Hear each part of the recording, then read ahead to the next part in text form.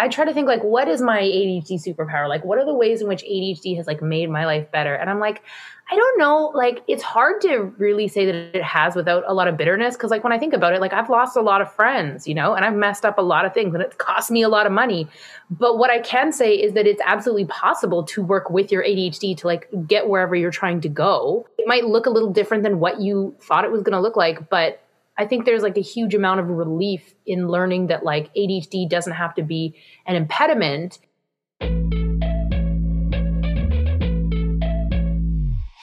Hello and welcome to the Women and ADHD podcast. I'm your host, Katie Weber. Okay, let's jump right in with episode 45, in which I interviewed Dusty Chapura. Dusty is an AACC certified ADHD coach who lives in Abbotsford, BC, and she coaches people from all walks of life with ADHD and specializes in coaching pregnant people with ADHD. Dusty's interest in supporting people with ADHD during pregnancy began when she realized there were little to no resources that addressed the experience of having ADHD during pregnancy outside of confusing medical literature about medication, and that many physicians did not agree about the use of stimulant-based medications during pregnancy or breastfeeding, and that this was leading to further distress on the part of pregnant people with ADHD. In our interview, Dusty talks about being given the quote-unquote weird kid label and how that affected her identity growing up. And we talk about her experience as a musician with ADHD in her 20s. We also discuss hyperactive brains, oversharing, advocacy and boundaries, ADHD coaching, body doubling, and working with your ADHD. This was a wonderful conversation, and I hope you enjoy it as much as I did. So why don't you tell me how long have you had ADHD and what kind of led up to your diagnosis? What were some of the signs in your own life that led to you thinking you had ADHD and getting a diagnosis? Oh, well, the question of how long I've had ADHD is probably forever. Well, yeah. But, so it's interesting because I didn't get diagnosed until I was in my mid-20s. But the more I go back and I think about my childhood, the more I'm like, yep. And I'm like, how did nobody see this? Right. Yeah. I mean, I know how nobody saw it, but like, it's so clear to me, and it's tough because I think, if I had had that diagnosis in childhood, or I had people around me who kind of understood what that meant, I could have had a lot of different experiences. But I got diagnosed in my mid-20s, and I'm not sure that I remember what led up to it. I had a partner at the time. And so my brother was diagnosed with ADHD as a child, and his son has ADHD. I think I was talking to my partner about how it was pretty clear that my dad also had ADHD. Mm-hmm. And he was like, yeah, and you have ADHD. And I was like, no, I don't. And he's like, yeah, you do. And I was like, no, are you serious? Are you kidding? He's like, yeah. But the whole thing is that, it's that classic story of like, I just thought I was really bad. I just thought I had like very little self-discipline, and that like everybody else could form habits and I couldn't, or everybody else could like make progress on the things they wanted to make progress on. And I had to like, I just thought that was like normal, or like switching, sort of switching tasks as often as I did, taking on as many things as I did. I thought that was just the stuff of life, and that everybody had to deal with that, Yeah, I feel like that I had very similar experience, which was like, I oscillate back and forth between feeling like I'm the only person who is struggling to this degree. I'm the only person who seems to not be able to function in these certain situations, but at the same time, also feeling overwhelmingly like, doesn't everybody feel this way? Or doesn't everybody react this way? Yeah, kind of weirdly both at the same time, right? Yeah. I recently, my two best friends who I met in university and are really the only two people in my life that I've kept in touch with. And since I've been diagnosed, I've been talking more openly about my ADHD. Both of them are like, I'm pretty sure I have ADHD. And I'm like, yeah, you do. Mostly because we're still friends. And, the fact that we can stay friends together when we, our friendships often are like, we don't talk for a year and then we pick up where we left off. I just recently, one of them had emailed me, And he was like, I think I have ADHD. And I wrote back and I was like, yeah, it's obvious. And then I spent like the next week thinking like, what does that even mean to somebody who's wondering if they have ADHD? What, like for me, it was all the positive things that were about it. But I'm like, if you don't really understand what it is, that could come across as being such an insult. And I just remembered I haven't followed up with him yet to see how he felt about that. We totally have ADHD, Dar. I've never said to someone, I think you have ADHD, and they don't have it. Right. Well, yeah, that's been such a big thing in my life since my diagnosis, which is, evaluating every single person and realizing that every person I love, like every person I admire, like, I'm like, do they have it? Like, cause sometimes I have such a hard time distinguishing between what is ADHD and what is just somebody who's quirky, bright, talented, interesting. And I just sort of assume that anyone who is all of those things also must have ADHD.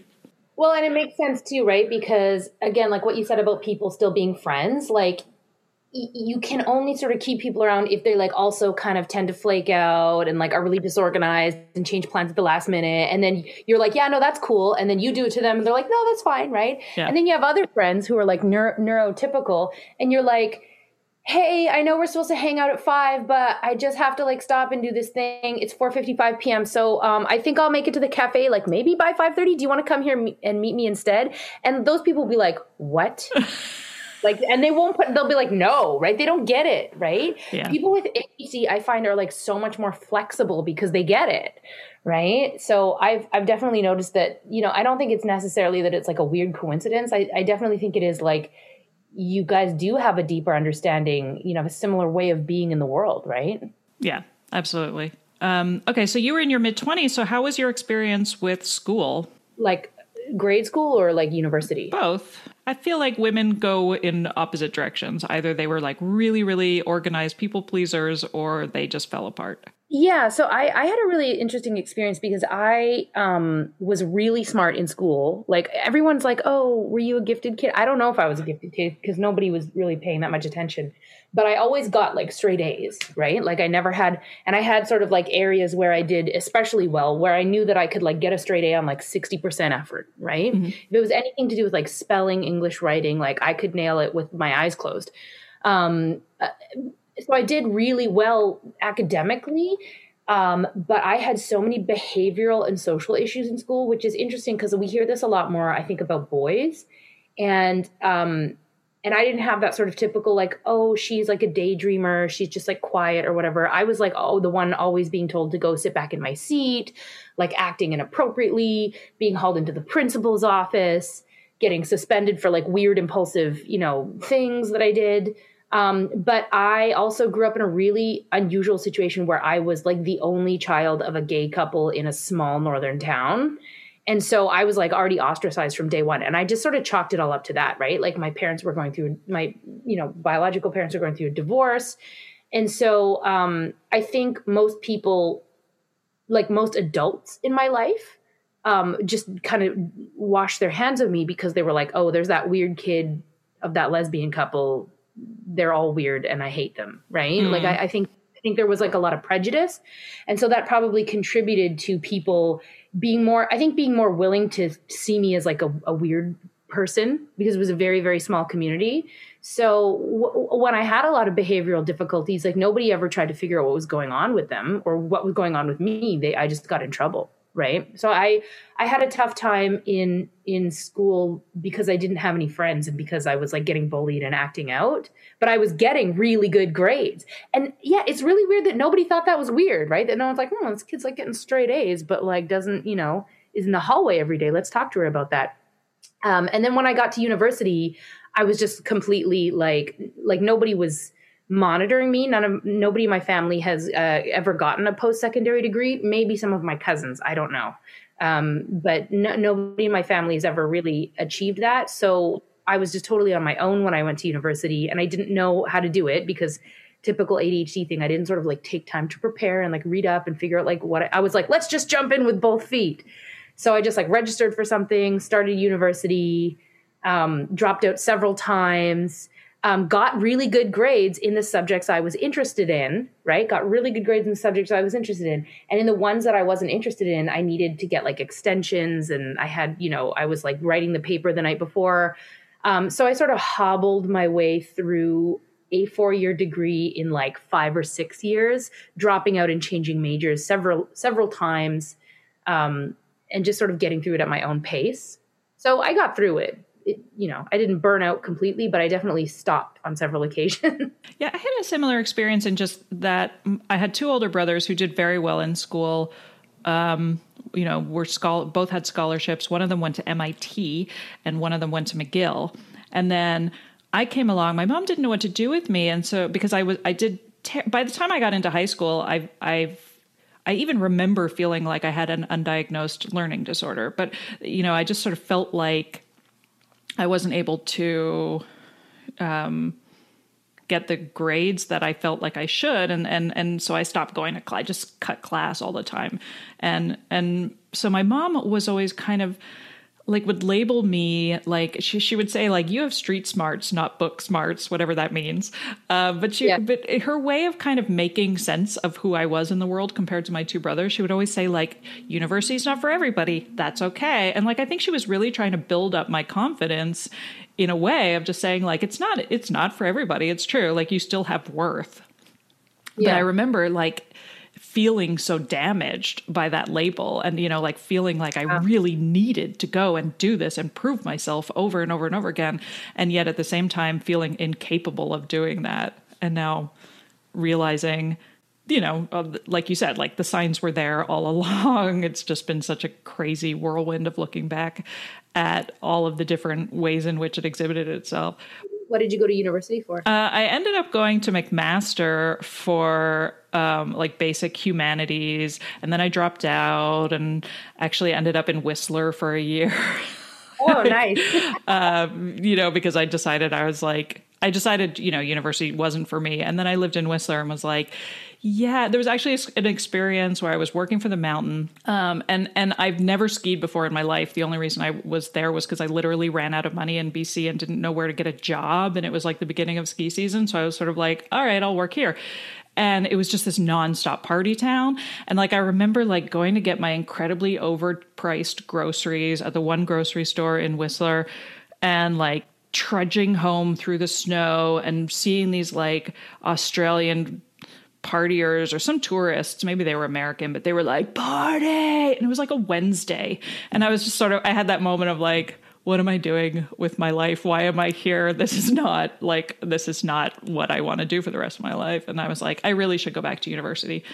And I actually tried to go to UBC, but they wouldn't take. My grades were so terrible from my first year after I dropped out that they were like, yeah, no, you would have to start all over again. And McMaster was they were willing to take me back. So I ended up going back to Ontario and finishing and getting like a poli-sci degree.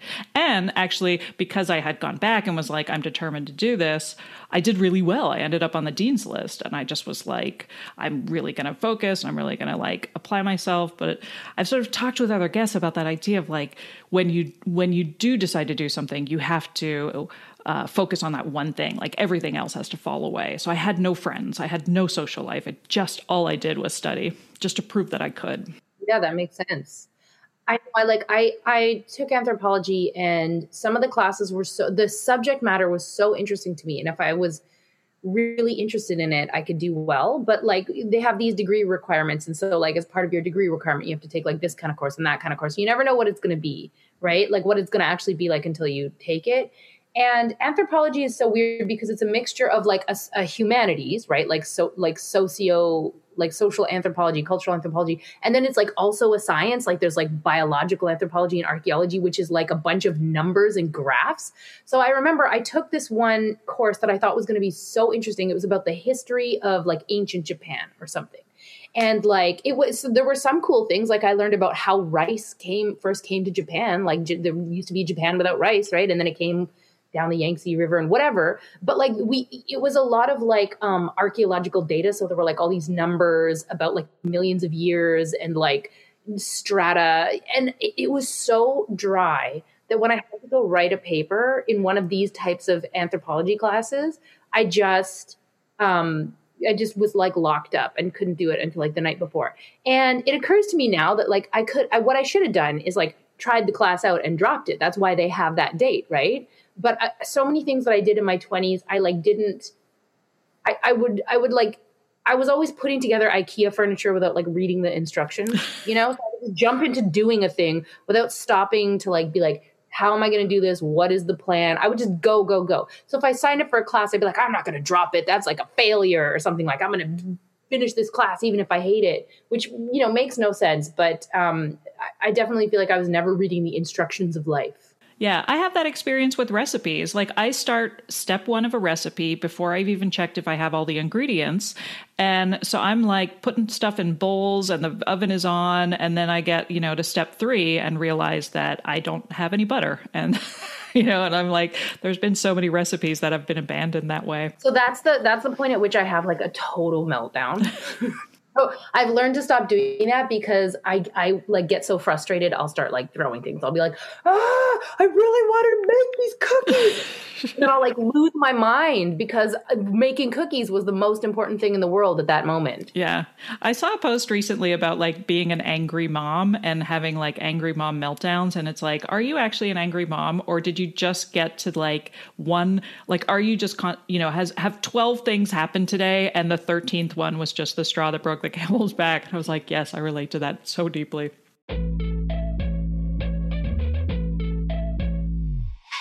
I wanted to let you know about the brand new Women and ADHD online community. So 2 things I hear time and time again from listeners of this podcast is A, wow, I feel so much less alone. And B, I feel like I finally found my people. We have felt so alone for so long, which is why the desire to understand ourselves and make connections and feel understood is really strong in all of us. I mean, it's why I started this podcast, to find others who were experiencing life like I was. And in doing so, I have met so many guests and listeners who are just amazing, brilliant ADHD women. And now I want you all to meet each other. So that's why I've started this free online community, because I believe finding our people is an integral part of treating our ADHD. When it comes to understanding our brains and the way we tick, we do so through conversation and community. We like to talk it out and get feedback and explore ourselves and sort through the chaos and ultimately know that we are not alone in all of this. So head over to womenandadhd.com to join. It's totally free. You can look around, introduce yourself, post thoughts and questions, pontificate to your heart's content, and there's also a constantly evolving list of ADHD resources.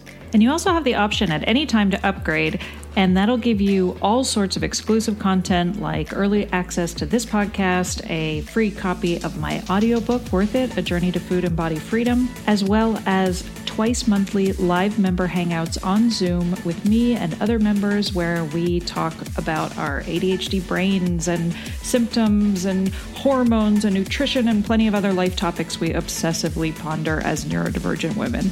So again, head over to womenandadhd.com to join us. There's also a link in the show notes.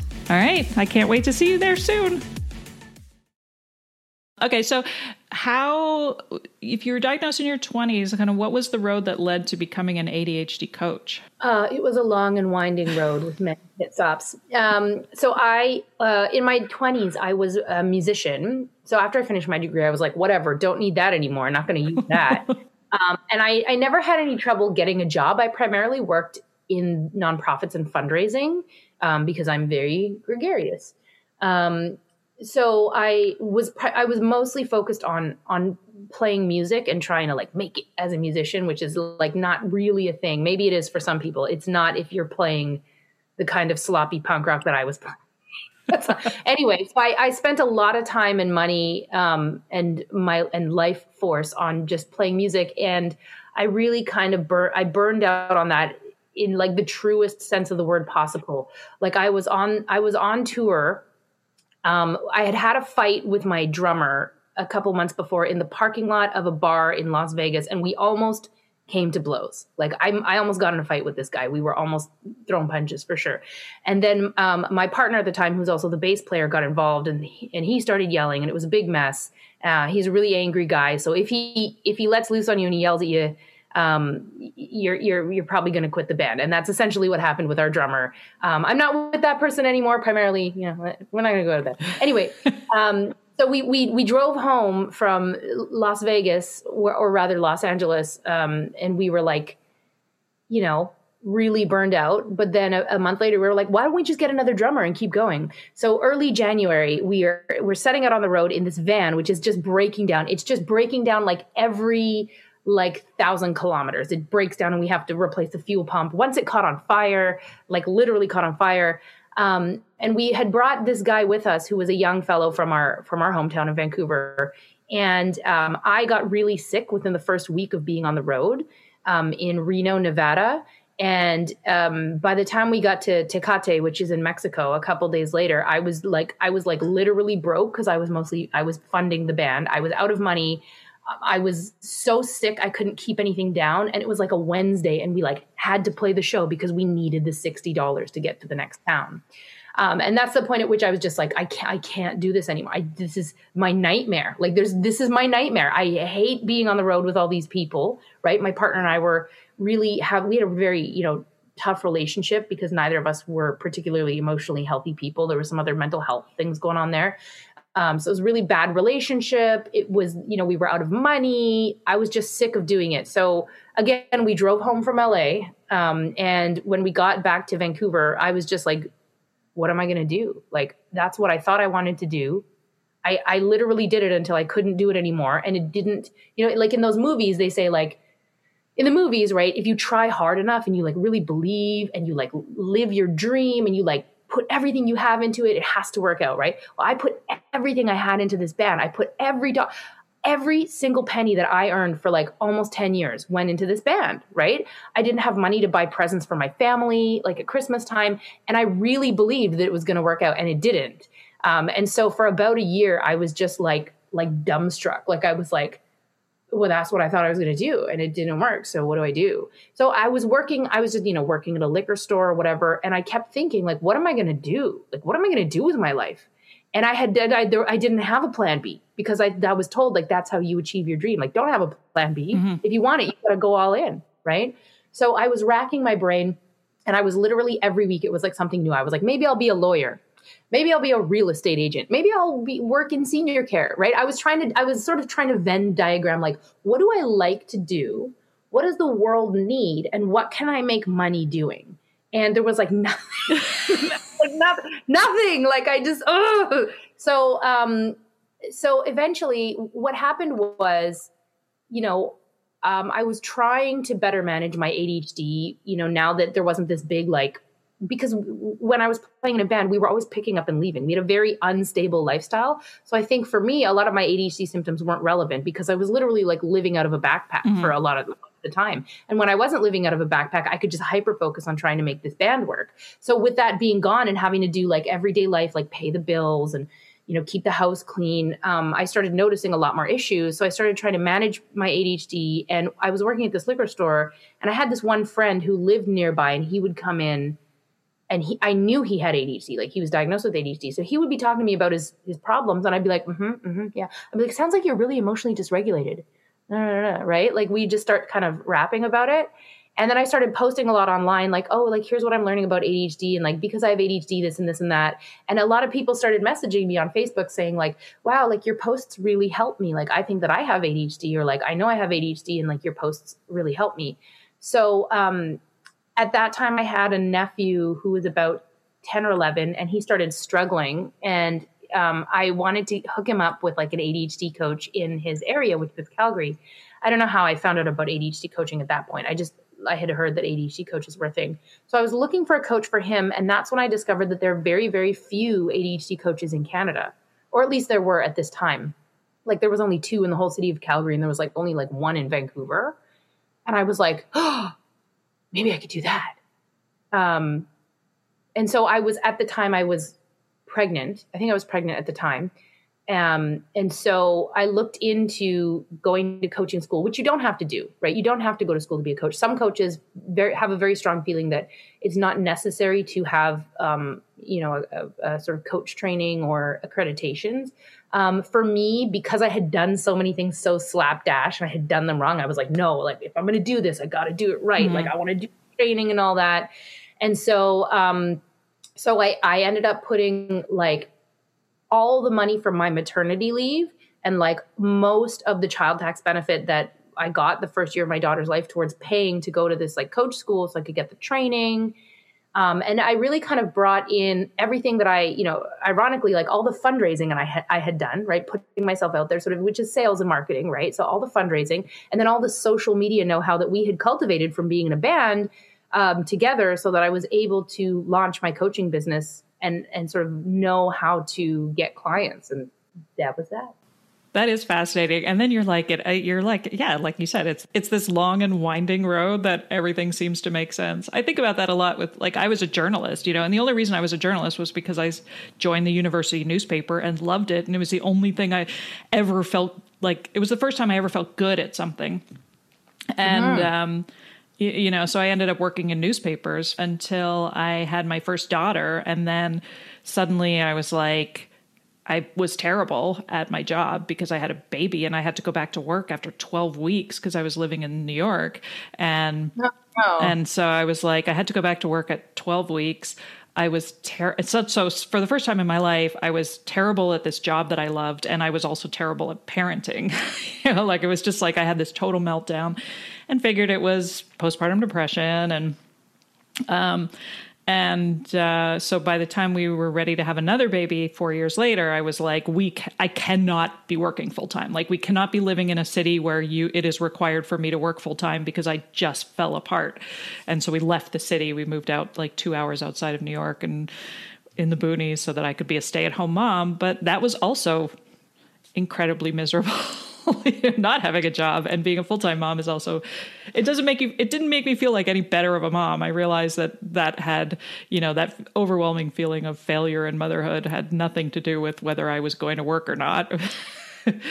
I don't remember. Why was I talking about journalism? Oh, I think it was, oh no, I know. It was because I went into, I know, right? Well, and now I think about like starting this podcast was, really it's brought out so much of my journalist past because when I left journalism and became a stay-at-home mom, I ended up going into health coaching. But what you were talking about with the blogging, I think is another reason why so many of us why ADHDs become such good coaches. I think it has to do with that like impulsive oversharing that we tend to do, which is like, It doesn't occur to me to hold back. It doesn't occur to me to not talk very openly about all of my struggles. And so like, for me, I was like, I talk very openly about binge eating or body image or feminism or misogyny or like anything, anything I'm just like ranting about today, I will rant about. And then people are like, wow, you're so brave for talking about that stuff. It's really helping me. And I'm like, oh, am I brave or am I just stupid? I'll never have the answer to that. That should be the like ADHD motto. Am I brave or am I just stupid? Right. Am I brilliant or am I just following through on a half-cocked impulse? I know. It is a total mystery. Because, there's so many times where I've opened my mouth about things and I've been completely, I'm like, I've made a terrible mistake by talking about this openly, especially when it's like on Facebook. I stopped posting on Facebook because I'm just like, Instagram, I don't know. Different social media, I'm sure you feel this way with like all the different platforms. Like different platforms are so...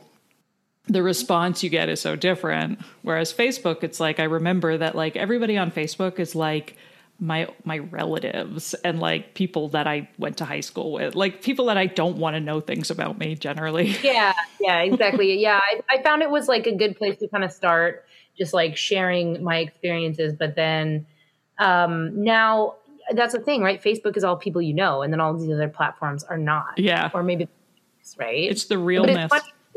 It's funny because I'm on TikTok. And so I'll have people from Facebook be like, oh, I saw you on TikTok. You came up on my For You page. And I'm like, yeah, I'm on For You time. It's funny because, I was doing like a TikTok live the other day and this person came in the room, the TikTok like live or whatever. And I recognized her name and she was like, Dusty, is that you? do you remember me? And I was like, yes, I'm doing a TikTok live. Talk to you later.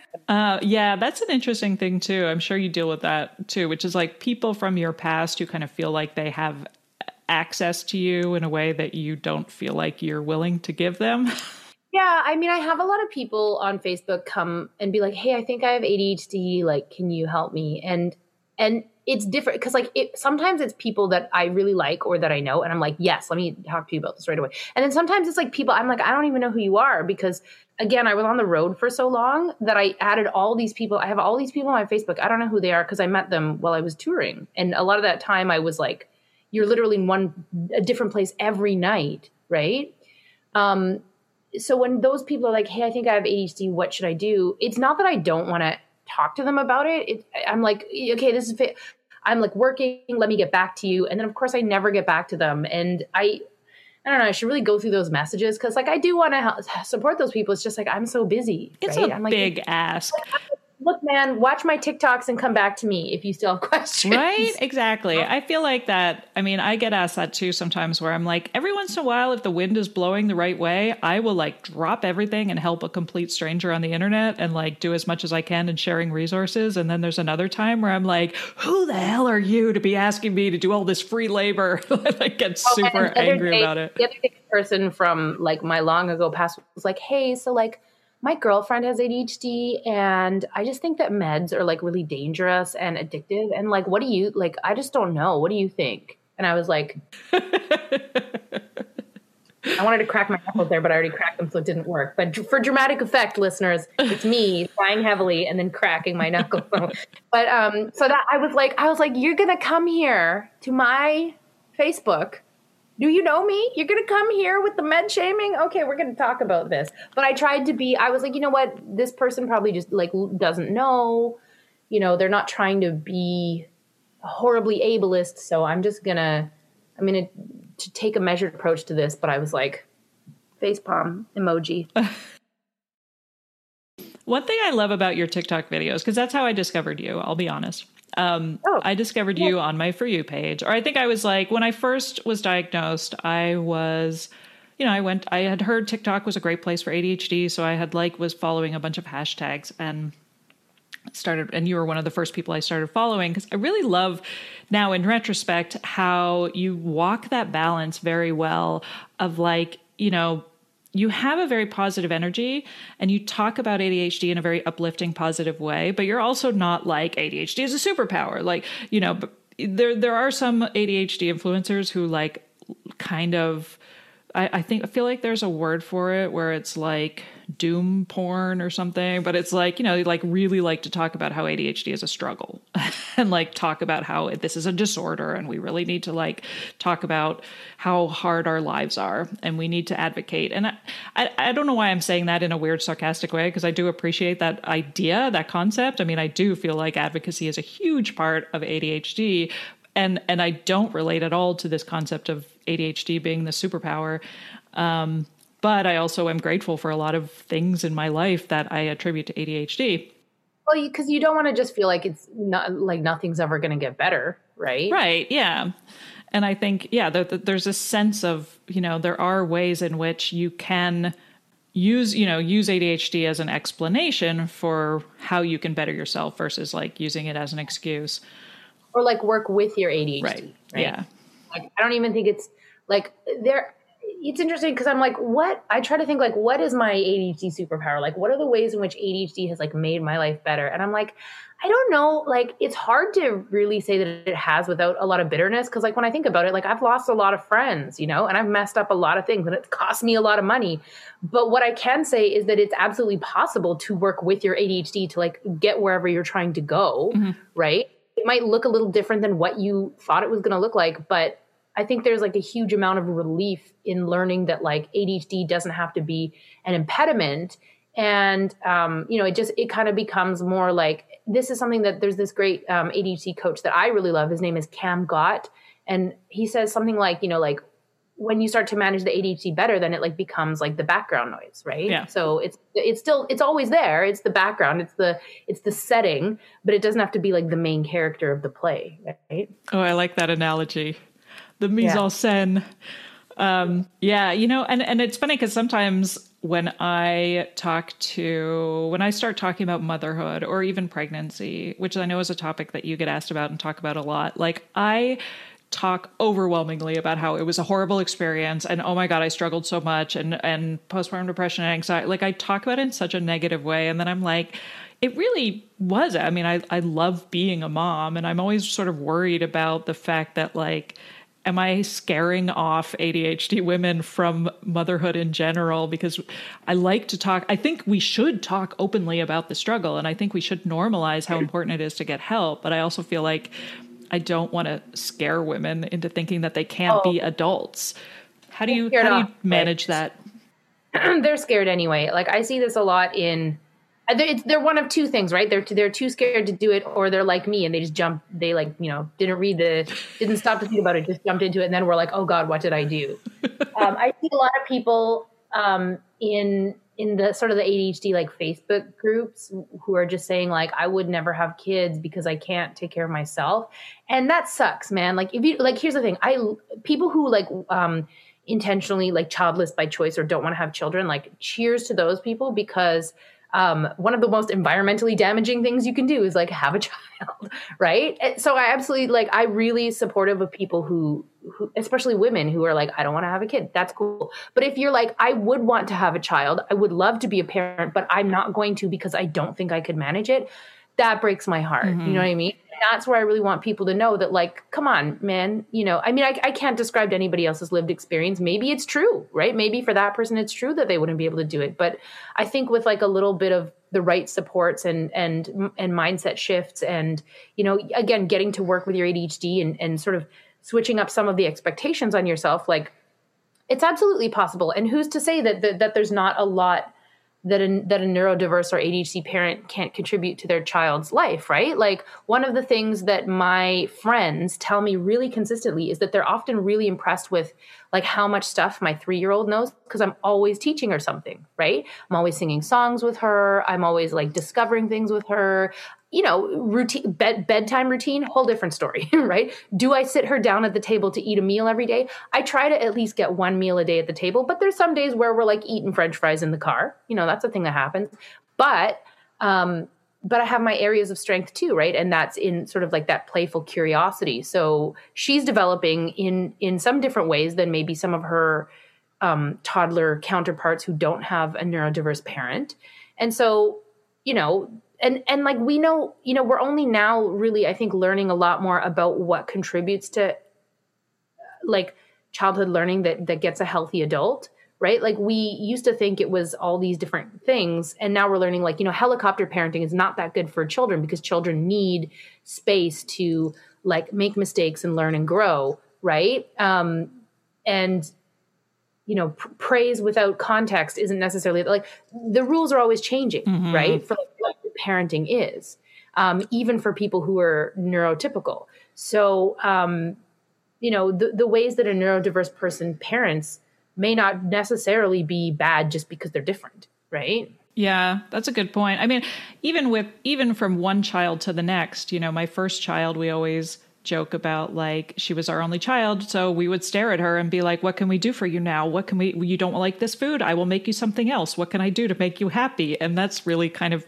influenced her personality. And the second child, you're basically like, you're going to eat what we're eating, bang bang bang bang, smush, here you go. And they're raised in much more of this like observant, neglected, extension of the rest of the family. And that becomes who they are, and that forms their personality. Neither is better or worse necessarily in terms of like what like you said, it shapes who they are and what they're good at, but it's not like one is worth more or the other. Yeah. So, I mean, you're even like there's like all ADHD parents are not going to parent the same, just like all people with ADHD are not the same. So just when I see people, feeling like they can't, have a child because they can't get their life together. Sometimes I think it's the opposite, right? I'm like, we need urgency. We got to raise the stakes. Like if you're having trouble getting yourself out of bed and feeding yourself, have a baby. You will absolutely get out of bed and feed yourself because you have to, because a little bit is depending on you. You're going to shower. Oh, you're having trouble with showering? Let me give you a 1-year-old. You will take any opportunity to shower. It's true. can't do hygiene, try having a baby. You'll be constantly asking yourself, when the F can I get in the shower? Please, God, let me shower. This podcast is sponsored by BetterHelp. If you're a regular listener of this podcast, you know I am very open about my own experiences with therapy. I've been seeing the same therapist for years, and it was my therapist who first suggested I had ADHD and set me on this personal path of transformation. But it also took a while to find the right fit for me, which is why it is so awesome that online resources like BetterHelp exist. BetterHelp is not a crisis line. It is not self-help. It is professional counseling done securely online from the comfort of your home. And it's available for clients worldwide, so you get access to a broad range of expertise which might not be available locally. If you visit their website and read through their testimonials, there are actually quite a few reviews that specifically reference help with ADHD. As a special offer for listeners of the Women and ADHD podcast, you'll get 10% off of your first month. Simply sign up at betterhelp.com/womenadhd. That's BetterHelp, HELP.com/womenadhd. All right, so now I think you're actually my first musician, definitely my first banjo player. What do you love most about your ADHD? I think so. I get this, and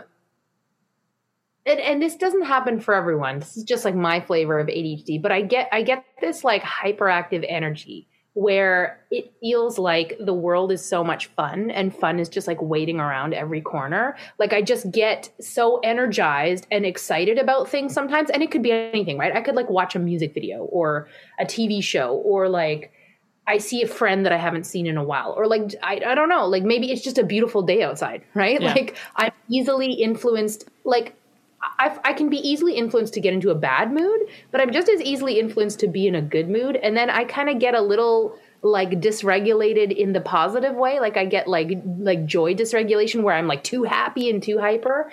And so I feel like I have this endless capacity for fun and enjoyment. And that can backfire against me, because if it's like a really nice day or I'm really excited to do something fun and I have to like attend to life duties, I'm like, I don't want to. But when the stars align and there's like a free day or there's free time and there's money in the bank and there's like this excessive amount of like energy inside me, like I have the best days. And like as a person in my 30s, I know so many people who just kind of like settled into this routine. It's almost like they've kind of accepted like, wow, life is drudgery. And I'm like, are you kidding, man? Like every day's an adventure. So I think that like that hyperactive energeticness still really serves me in keeping me young, I guess, right? Which also helps with parenting a toddler. And so more than anything, I think it's just that, like the need for fun. I like that.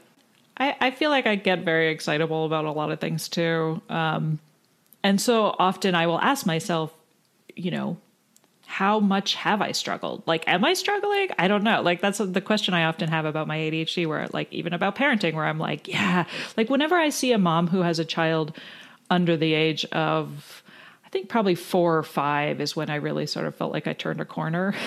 Like I want to give them a hug because I'm like, oh my God, your life sucks right now and it's going to get better.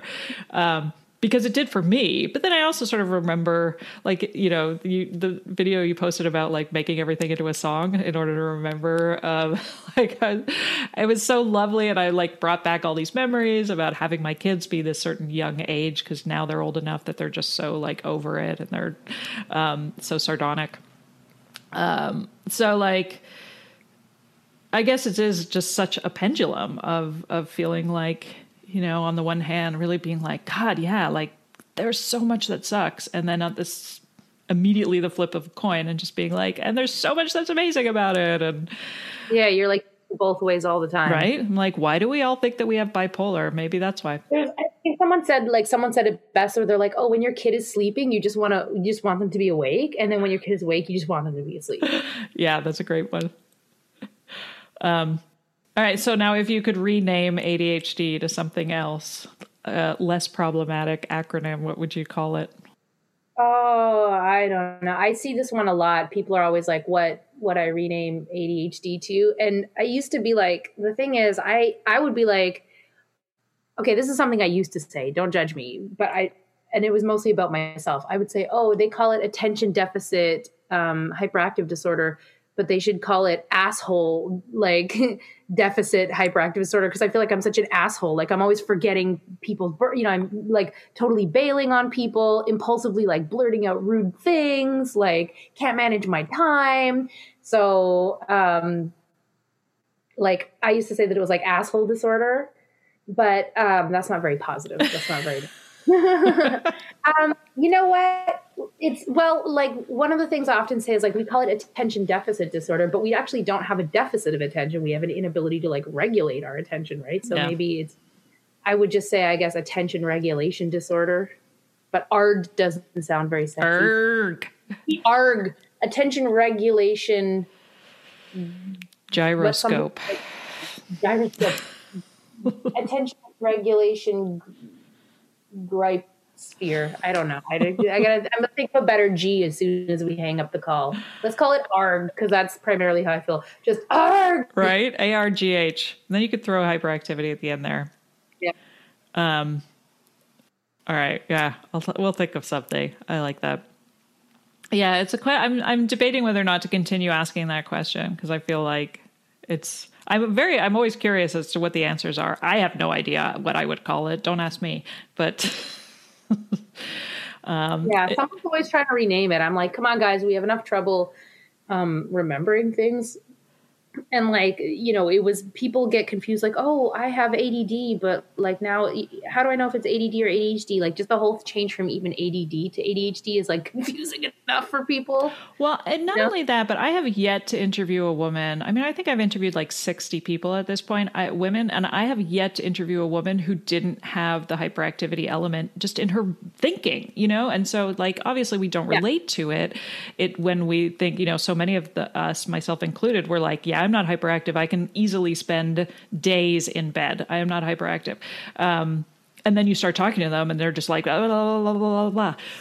I was diagnosed with like ADHD, like combined ADHD. And I think that's wrong because I could not spend days in bed even when I'm tired. Sometimes I wish I could sit down for longer. I don't think, on the H. I don't think I would literally spend hours on the couch or in bed, but I feel like I always felt like my default state is one of paralysis. And so it wasn't until my diagnosis that I realized like how much time and energy I actually was spending doing things. And so that when I was relaxing, I didn't feel guilt about that anymore. That was like recharging. It wasn't paralysis anymore. And it really like helped me reframe that. And then so now I'm like, of course you're recharging. You've been up like running around since 6 a.m. doing all this stuff. Like, of course you're going to need a break at some point. You're a human being. That's going to be me at like 3 p.m. today. Right. But I, for some reason, felt so much guilt about that state of being that like my identity focused on like, that's who I am. I am a lazy person. So I think a lot of us end up feeling that way where it's like, if we don't have an ability to view ourselves as this multi-layered nuanced human being who does this and has hyperfocus and also needs to recharge, then we're just sort of like, I'm lazy and I'm terrible. And that's our default. Anyway, but I still feel like the hyperactivity part should stay in the description and in the DSM because I think it exists for everybody in a just interesting different ways. And I think it's more important to just kind of talk about that element, like rage, Yeah.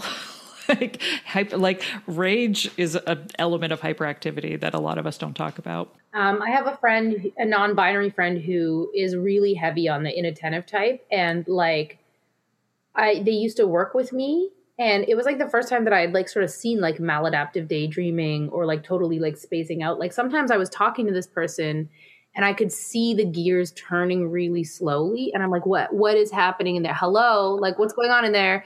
And they're just like, their inner life is so rich, right? And they make these like insane connections, right? Like you get them talking about the right thing and they just like pull all this and you're like, whoa, you've really been thinking about this. And I'm like, so I definitely see that mental hyperactivity, in some of my friends who are inattentive type ADHD, as well as like some of my clients for sure.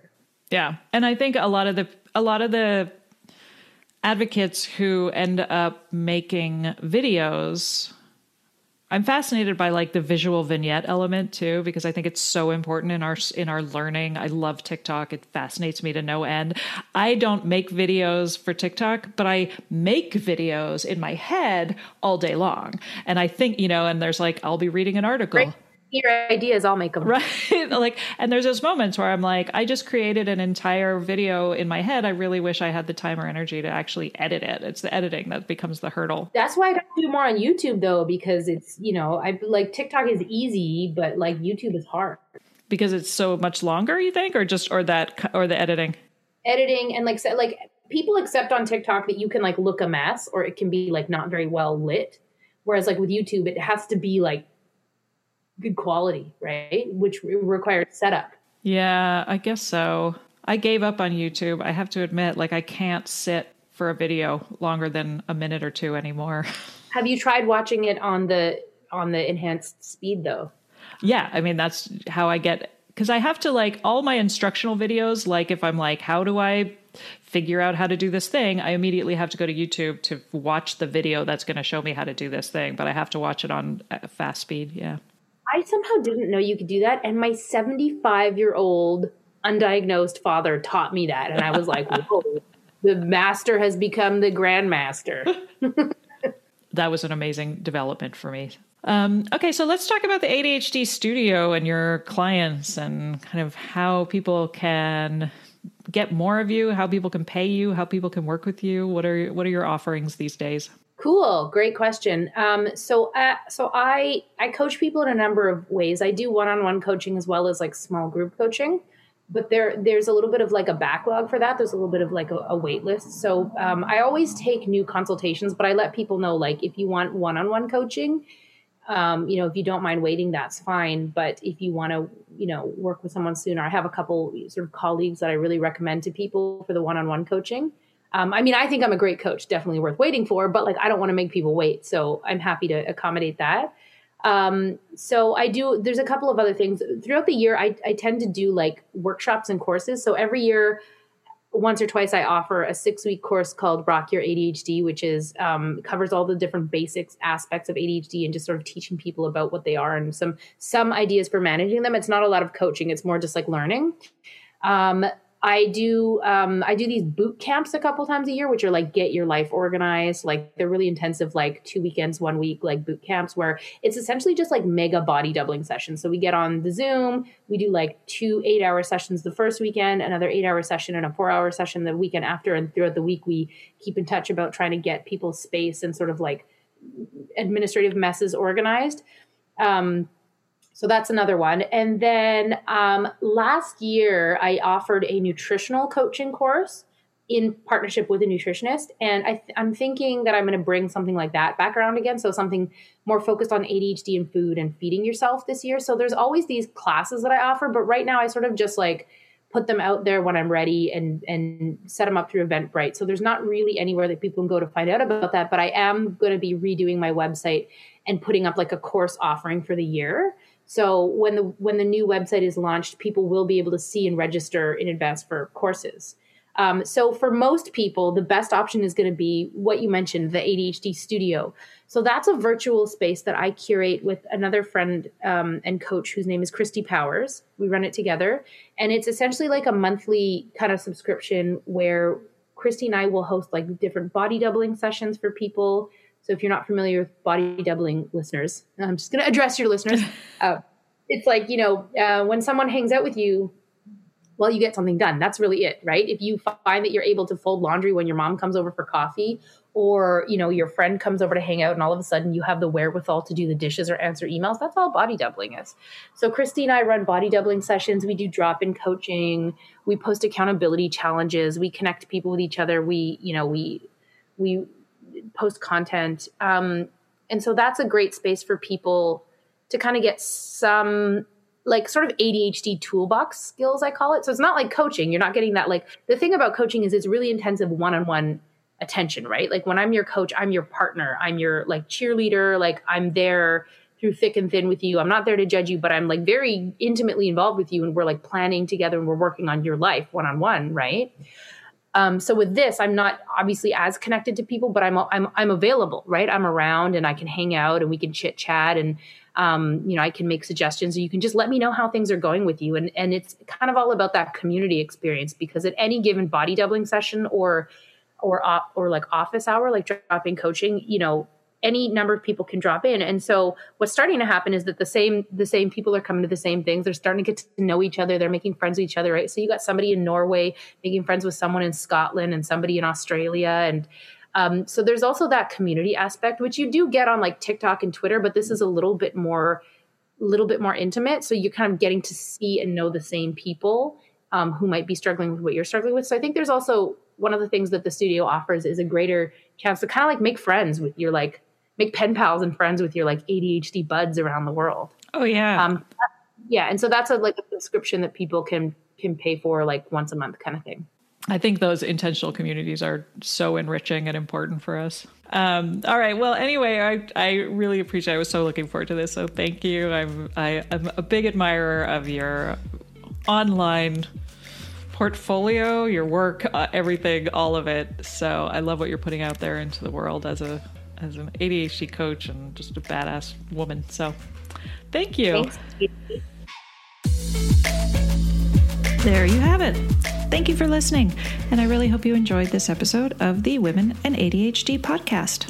Also, as you know, we ADHDers crave feedback, and I would really appreciate hearing from you, the listener. Please take a moment to leave me a review over on my website, womenandadhd.com, or on Apple Podcasts or Audible or whatever other platform you're using. And if that feels like too much, and I get it, then just take a few seconds to give me a 5-star rating. Boom, done. Or share this episode on your own social media to help reach more women who maybe have yet to discover and lean into this neurodivergent superpower, and they may be struggling and they don't even know why. Make sure to tag me on Instagram or Twitter. I'm at WomenAndADHD. If you are a woman who was diagnosed with ADHD in adulthood and you'd like to be interviewed as a guest on this podcast, please reach out to me. My email is womenandadhdpodcast@gmail.com. If you'd like to know more about me, head over to worthitwithkatie.com. That's where I help other women with ADHD break free from the yo-yo dieting and binge eating cycle for good. I'll see you next week when I interview another amazing woman who has recently discovered that she is not lazy or crazy, but she has ADHD. And now she's on the path to understanding that neurodivergence and finally using it to her advantage. Take care till then. Ready for a career in behavioral health? Earn your online degree at Herzing University. Choose from health and human services, psychology, or social work programs. Gain the skills to work, coordinate, and manage nonprofits. Secure a bachelor's in psychology to study mental health, or advance your social work career through our online Masters of Social Work.